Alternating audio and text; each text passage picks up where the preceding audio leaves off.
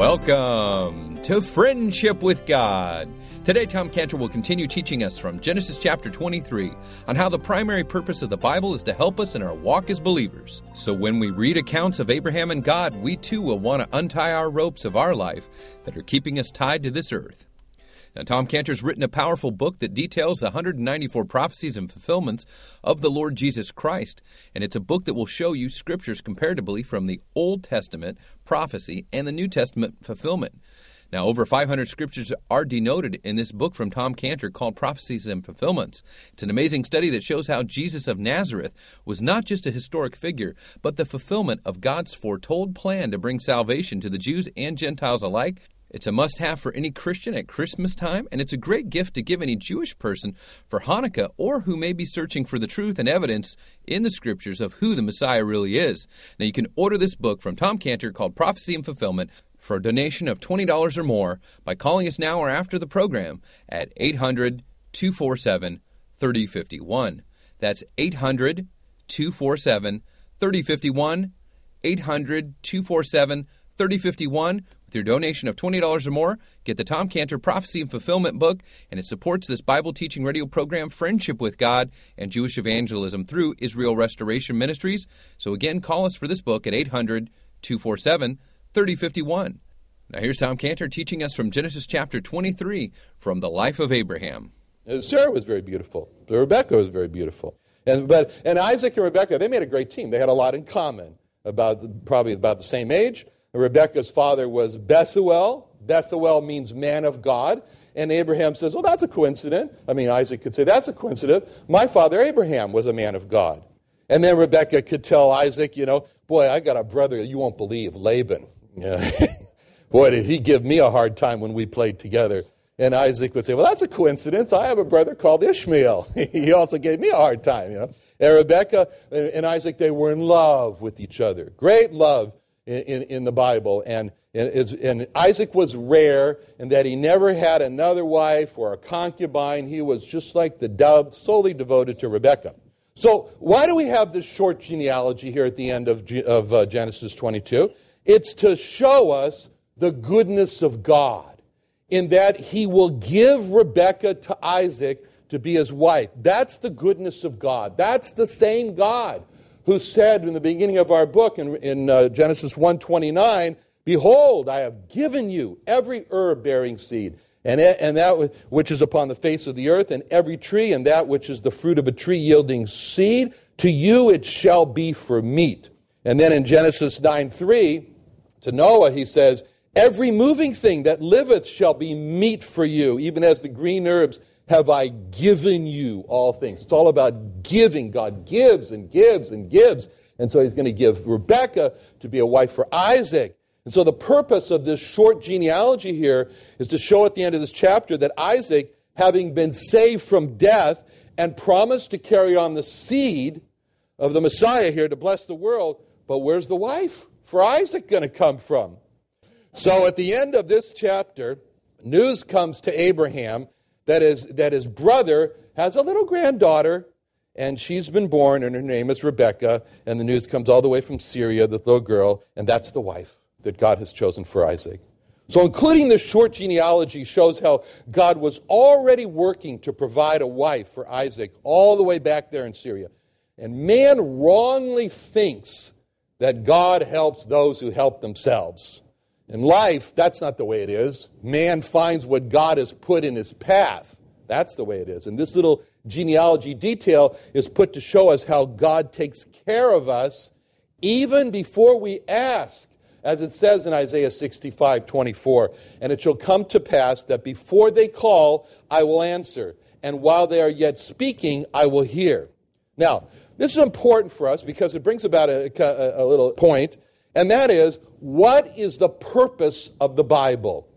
Now, here we have a short genealogy, and the Bible contains genealogies, but the Bible is not primarily a book of genealogy.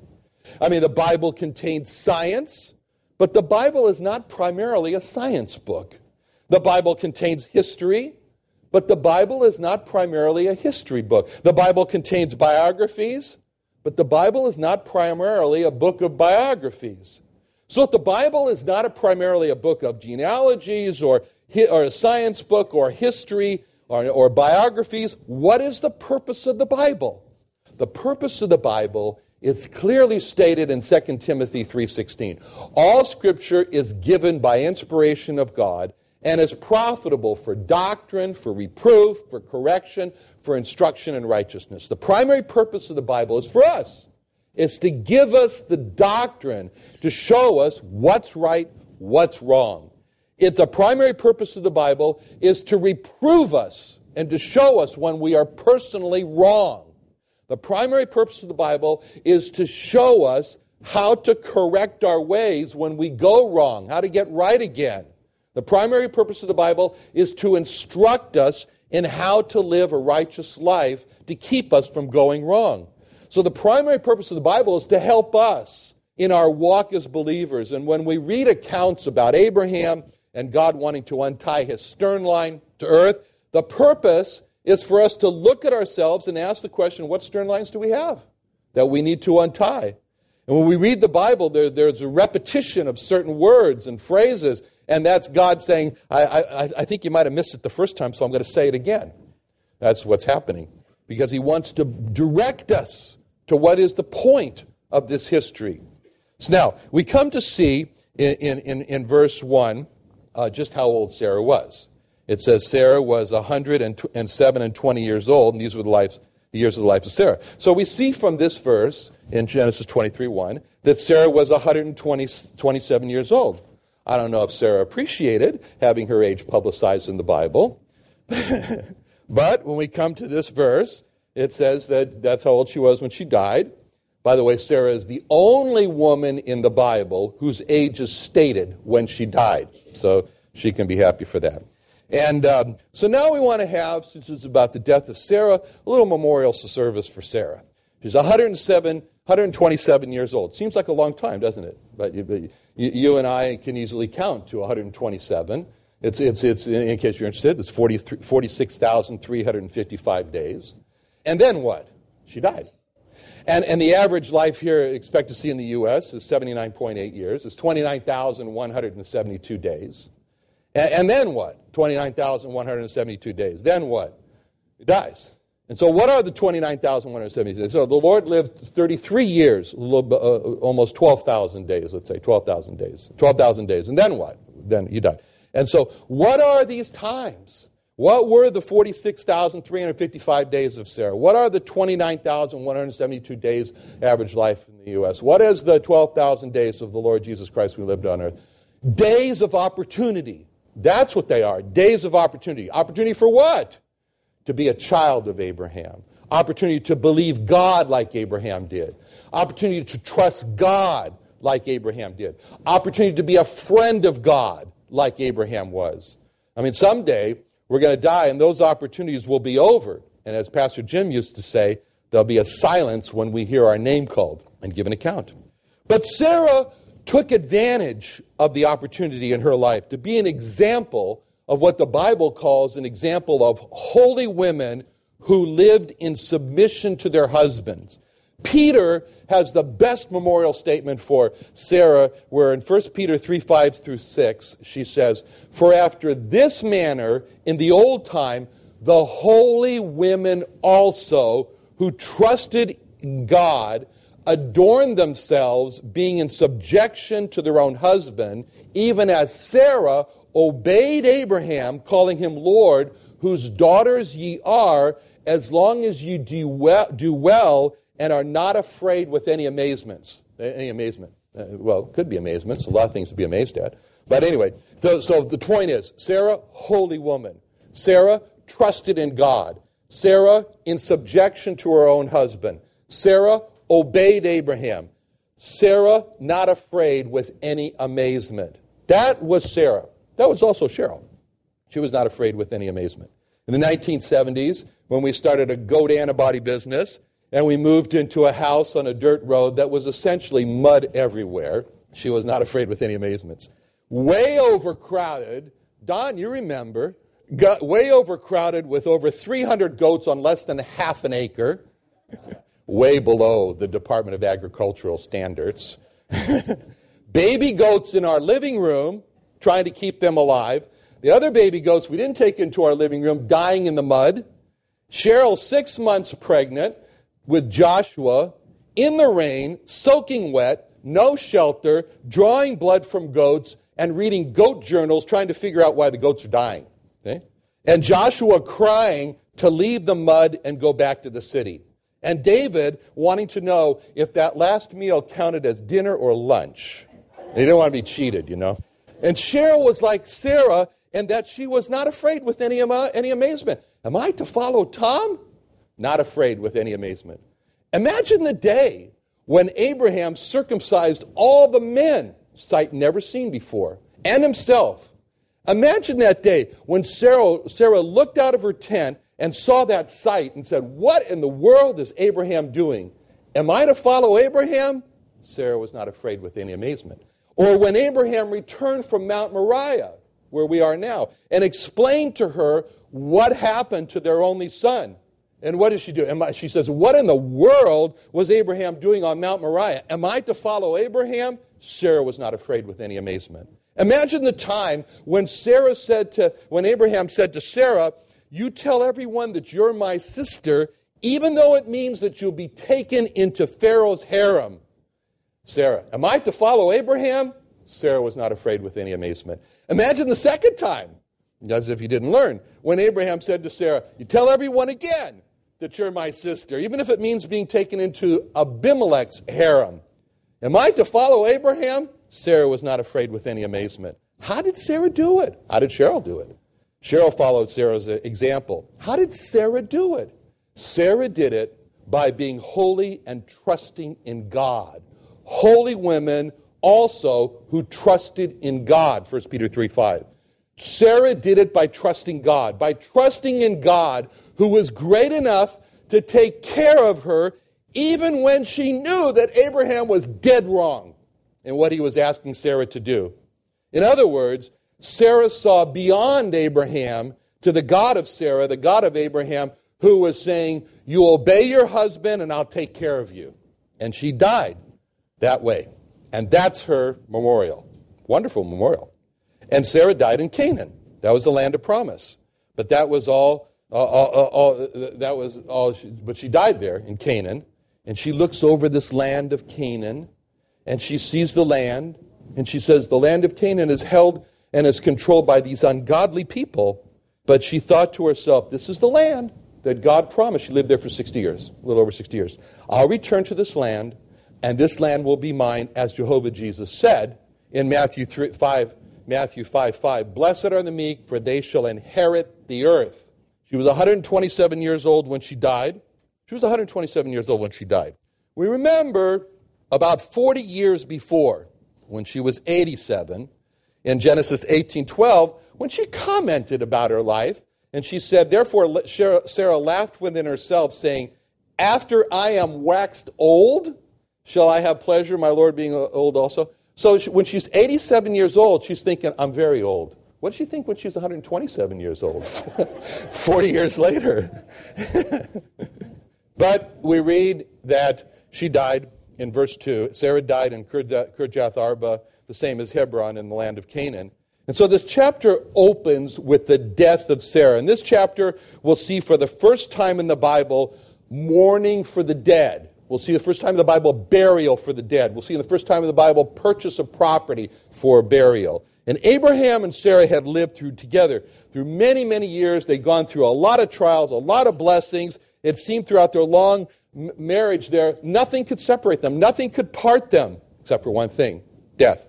And death parts those that nothing else has parted throughout their lives. And God's favorites, like Sarah, they're not exempted from death. Sarah was one of God's favorites, and she had to also feel the stroke of death. And now Abraham had to part with Sarah, who had shared all of his trials and all of his hopes and all of his blessings of life. And in this chapter, we see how Abraham parted with Sarah in heart and in soul. He never had to part with God, and we might lose a loved one, but we'll never have to part with God. I could from all things parted be, but never, never, Lord, from thee. And so we're told she dies here after about 60 years in Canaan. And she died, evidently, when Abraham was out with the flocks, and we can imagine the runner who came and told Abraham, Sarah died. And then it says that Abraham came in verse 2 to mourn for Sarah and to weep for her. He came to mourn for Sarah. We can picture Abraham coming into the tent. He's sitting there by the corpse. He's looking at her dead body, like it says in Lamentations 3:51, mine eye affects my heart. And so he sees the dead corpse of Sarah, and his heart is going out. And he sits there and he remembers Sarah, and Sarah's gone. He just cries and cries. And there are many mixed feelings we have when a loved one dies.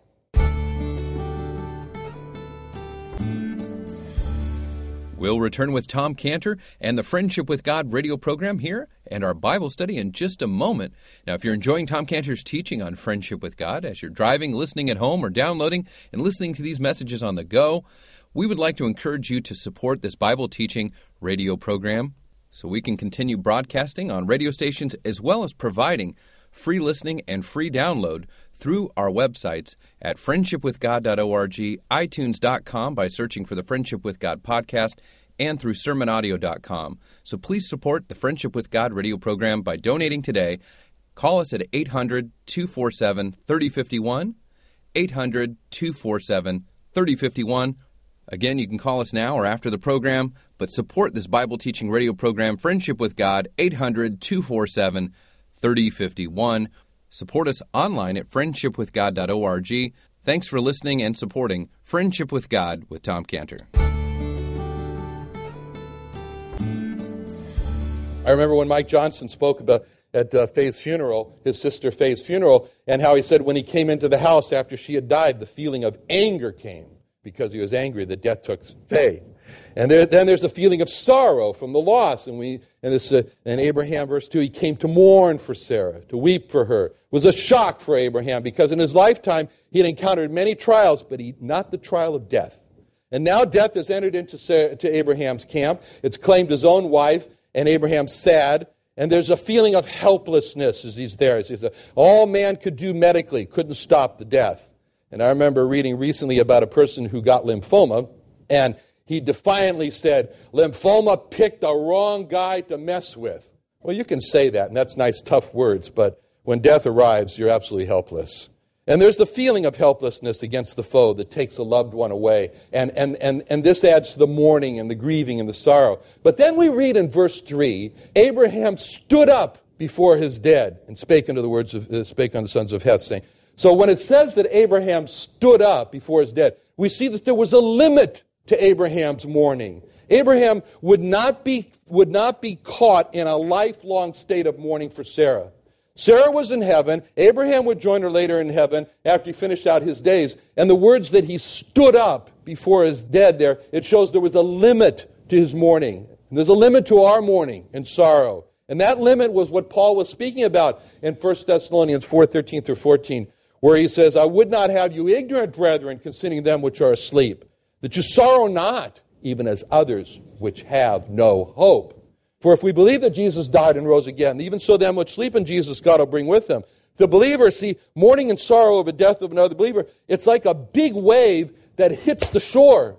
And as the wave builds, it looks scary. And it builds up and it crashes with a great roar. But it only goes so far. And then it retreats. And that retreat of the waves comes when ignorance is displaced by knowledge of the Word of God. And that retreat then is when you realize hope of the resurrection. Hope of the Lord Jesus Christ's promise of heaven. King Solomon, as we said in Proverbs 14:32, the righteous hath hope in his death. So the believer, there is a sorrow of death, the loved one, but that sorrow is limited by hope. After the wave breaks on the shore, it only goes so far, and then it retreats. And hope stands on the shore and says, stop to the wave. This far, no further. And for the lost, Paul calls that sorrow different. He says it's not that way. There's a sorrow with no hope. For the lost, there's no hope standing on the shore and holding out his hand and saying, stop, this far, no further. For the lost, their sorrow and mourning is like a tsunami that builds up like a wave. And the difference is with no hope is that when the wave breaks with the tsunami, there's no limit. It just keeps on going. It keeps on going, and it engulfs. We all remember the videos of the Indonesia and the Japanese tsunami waves as they started out as they got a big wave and then they crashed. But to our surprise, wait a minute, the wave's supposed to stop there. It didn't stop. It just kept on going. That's sorrow with no hope. There's no hope standing on the shore saying, stop, this far, no further. You know, that's John Lennon. John Lennon, he sings this song, imagine there's no heaven. It's easy if you try. No hell beneath us. Above us only sky. Imagine all the people living for today. That's no hope. What he's really singing is this. Imagine dying hopeless. It's easy if you try. Only hell to greet us and our eternal cry. Imagine all the people swept away in despair. That's the message. That's the message. Now, since Abraham is a believer with hope of Sarah as a believer, there was hope standing on the shore and holding out his hand, saying, this far, no further. And Abraham stood up, and that's what it means there in verse 3. Stood up and before his dead. And so it was easy for Abraham. It was easy for Abraham because God had stopped it. But in a sense, it was also not so easy for Abraham, and it's not easy for a believer even to deal with the death of another believer because it's an exhausting struggle. It's like treading water in a rip current. And it's exhausting because the rip current is wanting to pull you down into the darkness of no hope and despair. And you tread water with the Bible knowledge of 2 Corinthians 5:8, to be absent from the body is present with the Lord. And these verses in 1 Thessalonians 4:14, even so them that sleep in Jesus, God will bring with him. But no hope rip currents are trying to pull us down with the 1 Thessalonians 4:13, others which have no hope. After all, Sarah herself was all right and happy with God. It was just sad to see what she's suffering she had to go through and be left without her. But sooner or later, we all will see and experience the march and the power of death overcome a loved believer like Abraham saw with Sarah. We all have loved friends who we never think of was going to die. You know, as I was preparing this lesson, I was reading my notes from when I last taught this passage here at the chapel, standing right here in this place. I think I stood there, actually, because it doesn't matter. On February 20th, 1983. See, I have to wait about 31 years to teach the same passage to give you time to forget what I said. See? Which means that I'll teach this again when I'm 93. Anyway, on February 20th, 1983, I stood in that spot there and I said, 2 weeks ago, Pastor Jim celebrated his 59th birthday. How would we deal with his death? It's interesting. How should we be prepared for the death of a loved one? How? It's interesting to see how Jacob prepared his favorite son, Joseph, for his death. Jacob knew that Joseph had a tender heart. He did. And Jacob wanted to prepare Joseph for Jacob's death. So we read how he prepared him. It says in Genesis 47:29, the time drew nigh that Israel, that's Jacob, that Israel must die. He called his son Joseph. And then we read later in Genesis 48:21, Israel said unto Joseph, behold, I die, but God shall be with you and bring you again into the land of your fathers. See, Jacob knew that Joseph would be very sad. He would feel the loss of Jacob leaving Joseph, and Jacob wanted to best prepare Joseph for Jacob's death. So he said the best words that he could say to Joseph when he said, behold, I die, but God shall be with you. In essence, he was saying to Joseph, Jacob was saying to Joseph, behold, I die, but God is not going to die. Behold, I'm leaving you, but God is not leaving you. Behold, I'll be separated from you, but God will not be separated from you. That's the best thing that Jacob could have told Joseph when he said that in Genesis 48:21. Behold, I die, but God shall be with you. In other words, Israel or Jacob was saying, I will leave you, but God's not going to leave you. And that's what the Lord Jesus Christ meant when he said in Matthew 28:20, when he said, lo, I am with you always.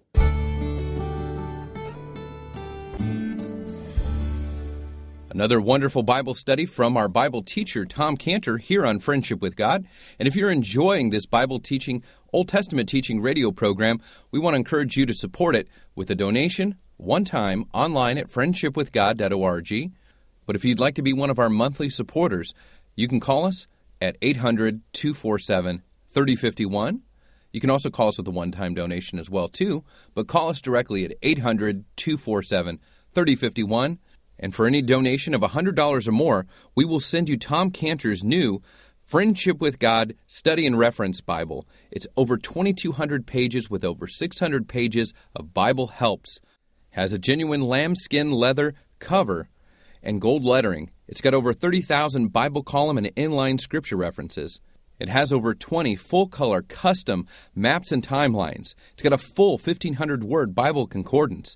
It's got the most popular Bible scriptures to study and memorize section. It's got a prophecy and fulfillment section, names of the Messiah section, the life of Joseph study section, and so many other amazing Bible helps. It's yours for a donation of $100. We'll be shipping this in January. You can pre-order it. For a donation of $100 or more, we'll send it to you. Tom Cantor's new Friendship with God Study Bible. Call us 800-247-3051. 800-247-3051. 800-247-3051. Or go online to friendshipwithgod.org or call us 800-247-3051.